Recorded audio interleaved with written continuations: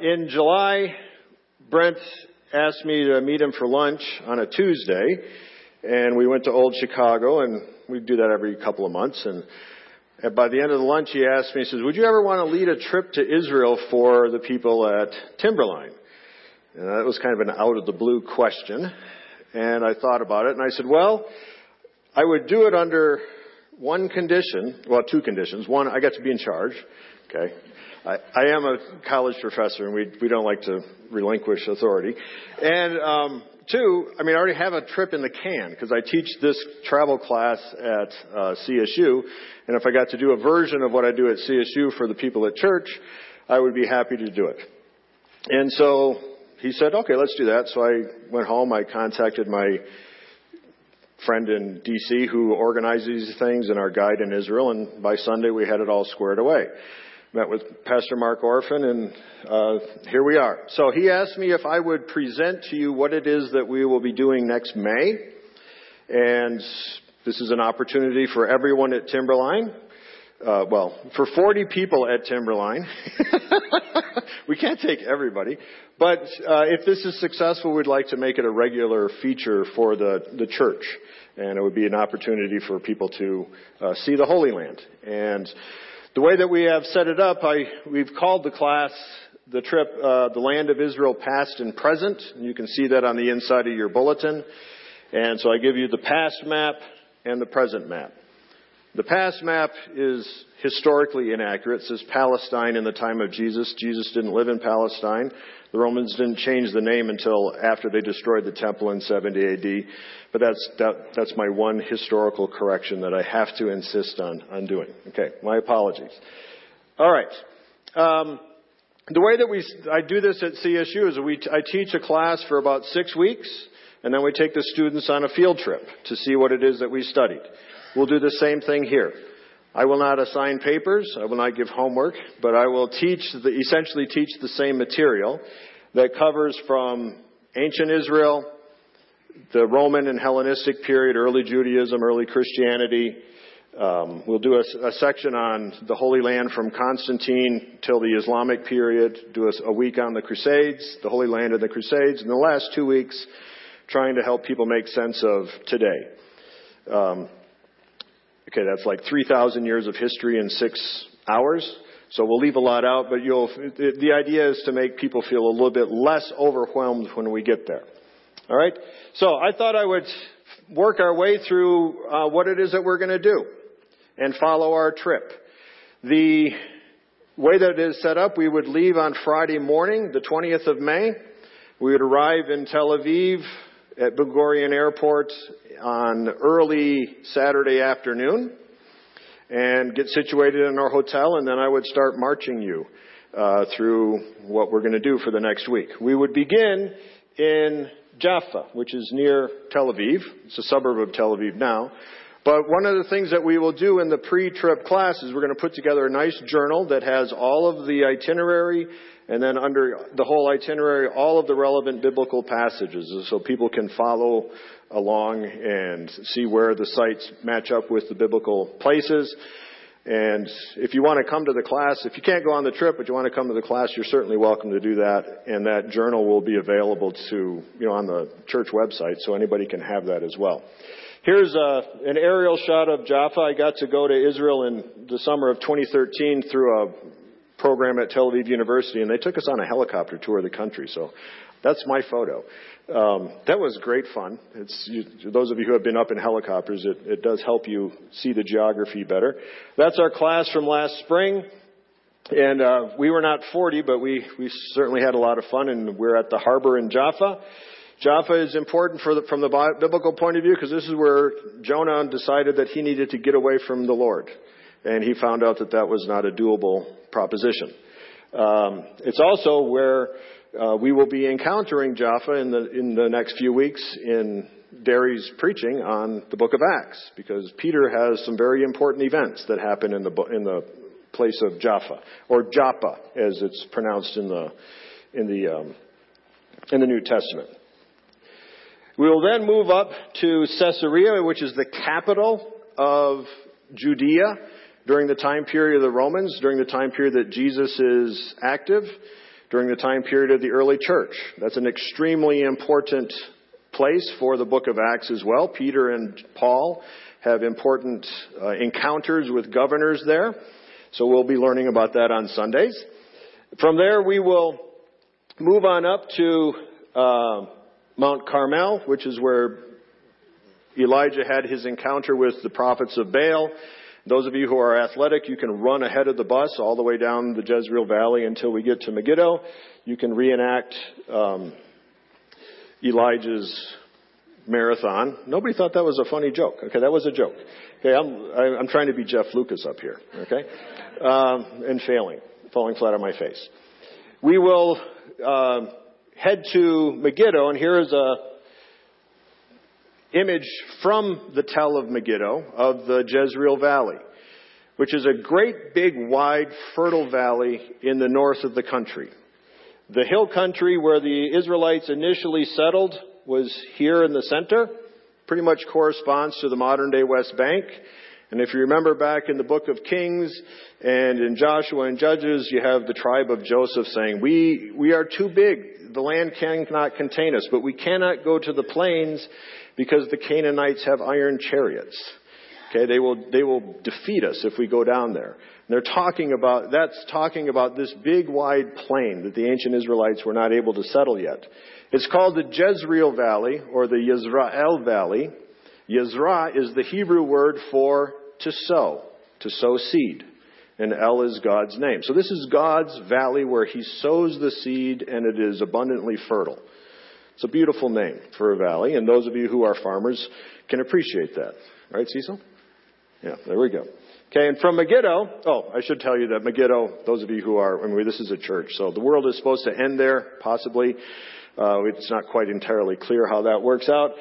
If the world is going to end, and while we are there, and then we're going to have the big battle at Megiddo, it's going to happen anyway, so we might as well have a front row seat.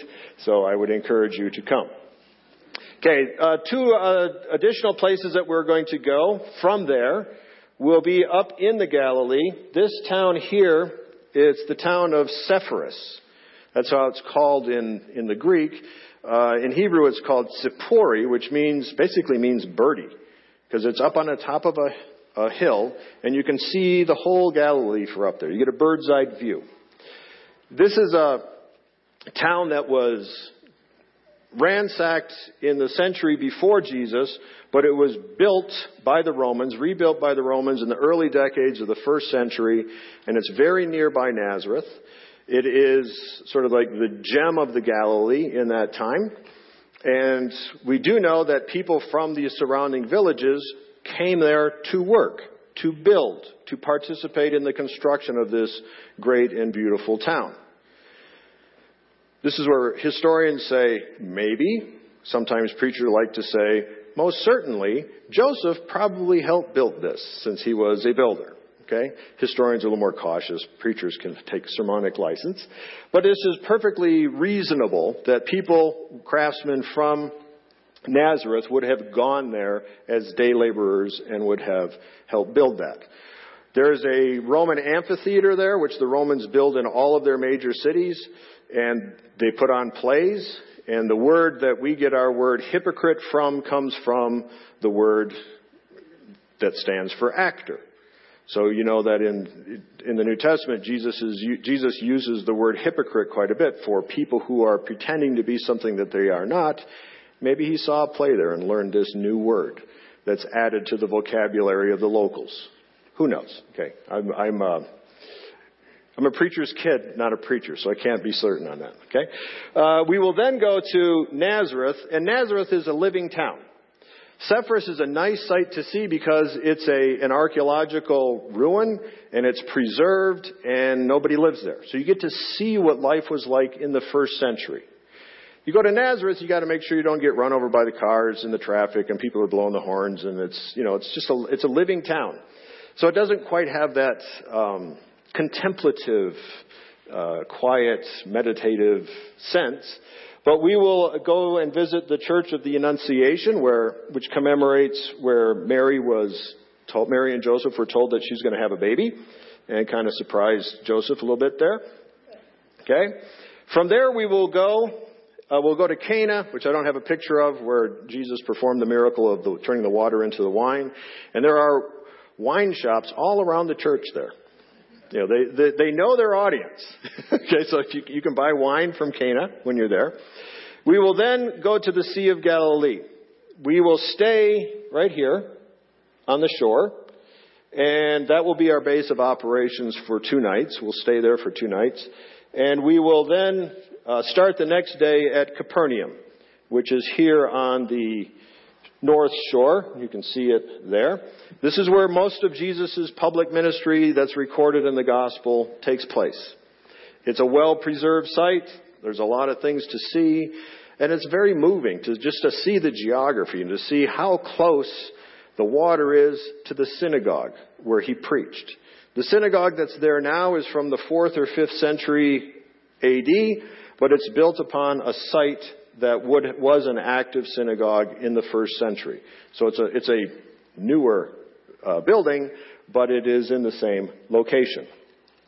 From there, we will head all the way up north, all the way up to Dan, which is right on the Lebanese border. And those of you who know your Old Testament, in the ancient Israel, they frequently referred to from Dan to Beersheba. This is how they would refer to the length of the country. It's like saying from Maine to San Diego, or from Seattle to Miami, trying to talk about the furthest point north to the furthest point south down here. It's also a really important place, and that's an image of the high place that was constructed by King Jeroboam when the kingdom split. And it refers to the sins of Jeroboam, setting up alternative shrine centers to worship the God of Israel other than at Jerusalem. He set one up at Dan and one at Bethel. We will visit the one there at Dan. It's also the headwaters of the Jordan River. Nearby is what is called Caesarea Philippi in the New Testament. The locals, before it was renamed Caesarea Philippi, it was called Panias, which is after the Greek god Pan. And here you can see some of the waters that are going to go into the Jordan. But this rocky cave here is a temple to the Greek god Pan. This is the site where Jesus is there with his disciples. And he asked them, "Who do men say that I am?" Wes, what did they say? Okay. This is the downside of recognizing a face in the audience. They say, some say you are Elijah. Some say you are one of the prophets, maybe Jeremiah. And he says, "Peter, who do you say that I am?" He says, "You are the Christ, the Son of the living God." And he testifies that Jesus is the Christ, the Son of the living God. And he says, "You, Peter, you didn't say that because of what you know, but because of what God put in your heart." And his name is changed from Simon, the son of Jonah, to Peter, or Rock. And he says, "Upon this rock, I will build my church." So you have this story situated next to this rock of paganism, that the church of Christ, the church of the Son of the living God, is going to be built here in opposition to that. And that just makes that story kind of come alive in a way that the first time I saw that and read that story in that situation, in that location, it kind of brought it home in a way that I hadn't thought of before. So from there we will go down south. We will spend the night here again, and then we will work our way down through Bet Shan.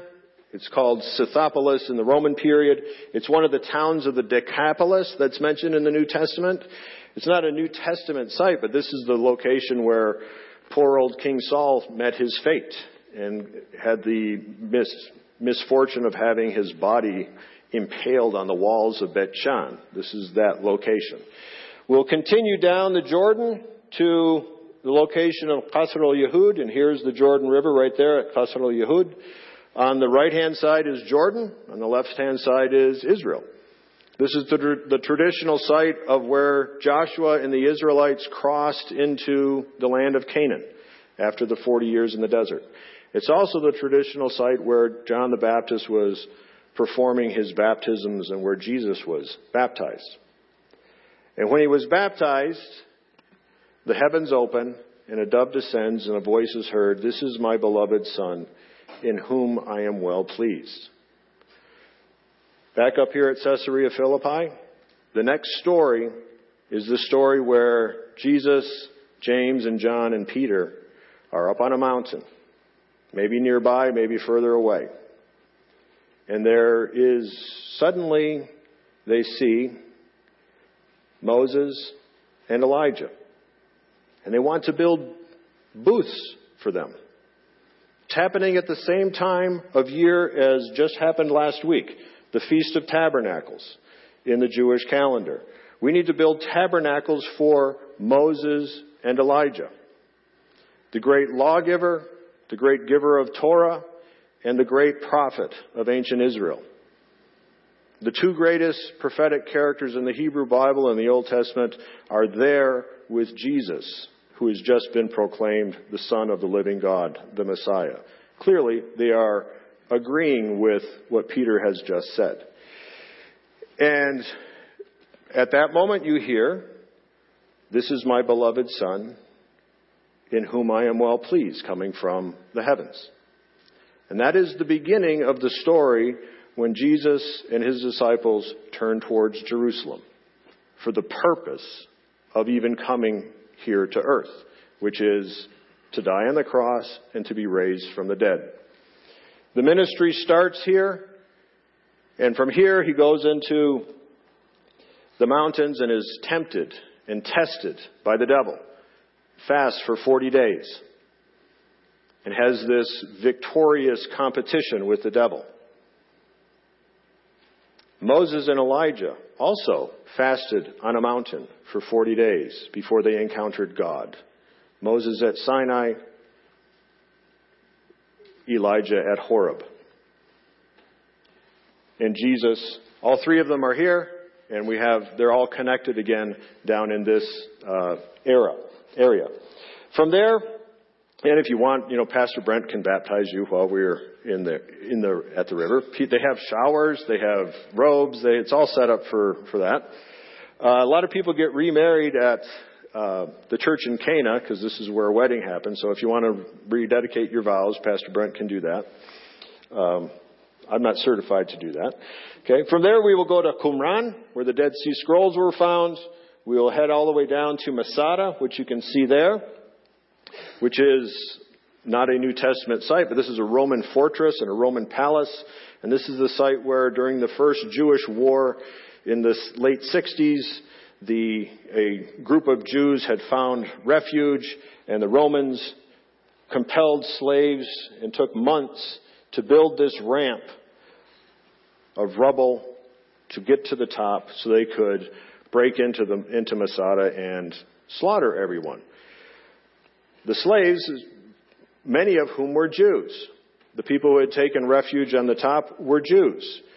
Perfectly reasonable that the people on the top knew some of the people who were building the ramp. The slaves don't really have a choice. They can't say, "I'm not going to come to work today because you're going to build a ramp to my cousin's up on top of the hill." And the people that were on the top of the hill, they decided that they would, to use the Jewish language, they decided to sanctify the name of the Lord. They refused to bow and to bend to the Romans, and it was more righteous in their mind to take their own lives than to surrender to the Romans. And that's what we have here. We have a large corporate suicide taking place there. To the left of this screen is where Jordan is. When I took my CSU students there, we get up about 4 a.m. We hike up this side, it's called a snake path because it's really windy. And it takes about 45 minutes to an hour to get up there.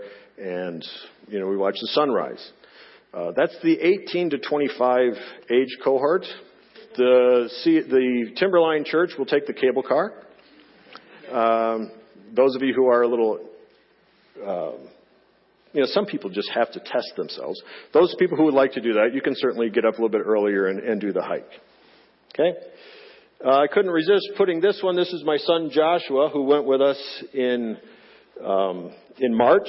He's sitting on the wall overlooking the cliff and watching the sunrise coming over the mountains of Moab. where Mount Nebo is, where Moses would have been. He got to look this way. We got to look where Moses had been. From there, we'll go to En-Gedi. That's our class in the oasis of En-Gedi. It's a very lush and watery and green place.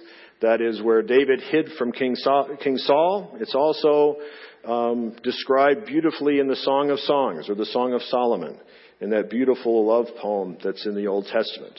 En-Gedi being an oasis in the midst of a bone-dry desert. Okay?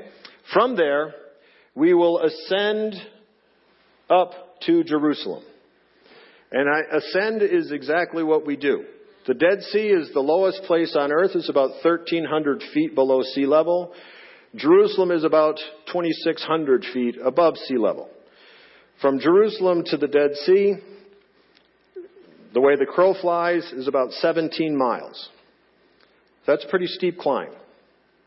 It's a bit of a steep climb going from here to Estes. And Estes is a lot farther away than Jerusalem is from the Dead Sea. So it's a pretty steep climb. That's the route that is described in the story of the Good Samaritan, the road from Jerusalem to Jericho. And we'll see wadis or valleys as we go up the road. And you can imagine that would have been a good place to lay in wait. And you wonder, why was that guy walking down this valley by himself? This was not a wise decision on his part. And we come from that side and we arrive at the Mount of Olives. And the Mount of Olives is an extremely important place in the life of Jesus. It's an important place in the later prophets in the Old Testament, which talking about the coming of the Messiah and the splitting of the mountain of olives in the book of Zechariah. This picture is Jerusalem taken from the Mount of Olives. This is a church that commemorates the place where Jesus overlooked the city of Jerusalem and wept for her. And it's the church of where the Lord wept. And that's the name of the church. So this is what you see from the Mount of Olives, and what you see there is what you see from the Temple Mount. And we will spend the last 3 days of our trip in Jerusalem. It's a nice place. We have the same hotel for 3 days in a row, so you get to relax a little bit. And there are so many things for us to see, from the ancient period to the New Testament period to even the modern period. Okay, this is the walls of the old city. They're really old to us because Old Town Fort Collins is a little over 100 years old, maybe 150. Those walls are new. They were built in the 1500s. Okay, they're only 500 years old. The time period of Jerusalem where King David was is not even inside those walls. It's down this hill that goes down the side, down to the valley of Hinnom, and along the Kidron Valley on the east side. The area where the Dome of the Rock is and the Al-Aqsa Mosque, that is the area where the temple had been during the first temple period, and then rebuilt during the second temple period, but destroyed in 70 AD. And we will spend 3 days in and around there. While we're in Jerusalem, we will visit a number of sites, but the key site there's one site that I don't have a picture of, but I can't take a group of people to Israel and to Jerusalem and not spend some time at the Yad Vashem Museum, which commemorates the Holocaust, one of the horrors of the 20th century. You're not allowed to take pictures inside there, so I don't have any images of that. From there, we will go to the Old City again. This is on Friday. We will start outside of the walls of the Old City today, the current walls, and visit what's known as the Garden Tomb, or Gordon's Tomb. An English commander in the 19th century located this place outside of the walls, and he says, aha, this must be the tomb where Jesus was buried. It's outside the walls. It looks like a skull. This must be the place. Probably not the place. There's a place inside the walls that is the traditional site of it. But this one is nice. This one's quiet. It's a garden. It's quiet. You can sit there and you can think about things. The one on the inside, the Church of the Holy Sepulchre, that dates to the 300s. and the city has grown up around it and extended beyond it, and it's a little bit more crowded and hustly-bustly. This is from the dome of the inside of the Church of the Holy Sepulchre. We in the West call it the Church of the Holy Sepulchre. The churches in the East, the Greek Orthodox, the Assyrian Church, the Chaldean Church, they refer to it as the Church of the Resurrection. They happen in the same spot, right? Jesus is buried, but for us, what matters is that he is not there. He has risen, and we celebrate that every spring at Easter. And as St. Paul tells us in 1 Corinthians 15, if Christ be not raised, we are still in our sins. Our faith is in vain. We are wasting our time if he is not raised from the dead. That's what gives us meaning, gives our whole lives meaning. Okay? From there, we will come on Friday afternoon, and we will come to the Western Wall.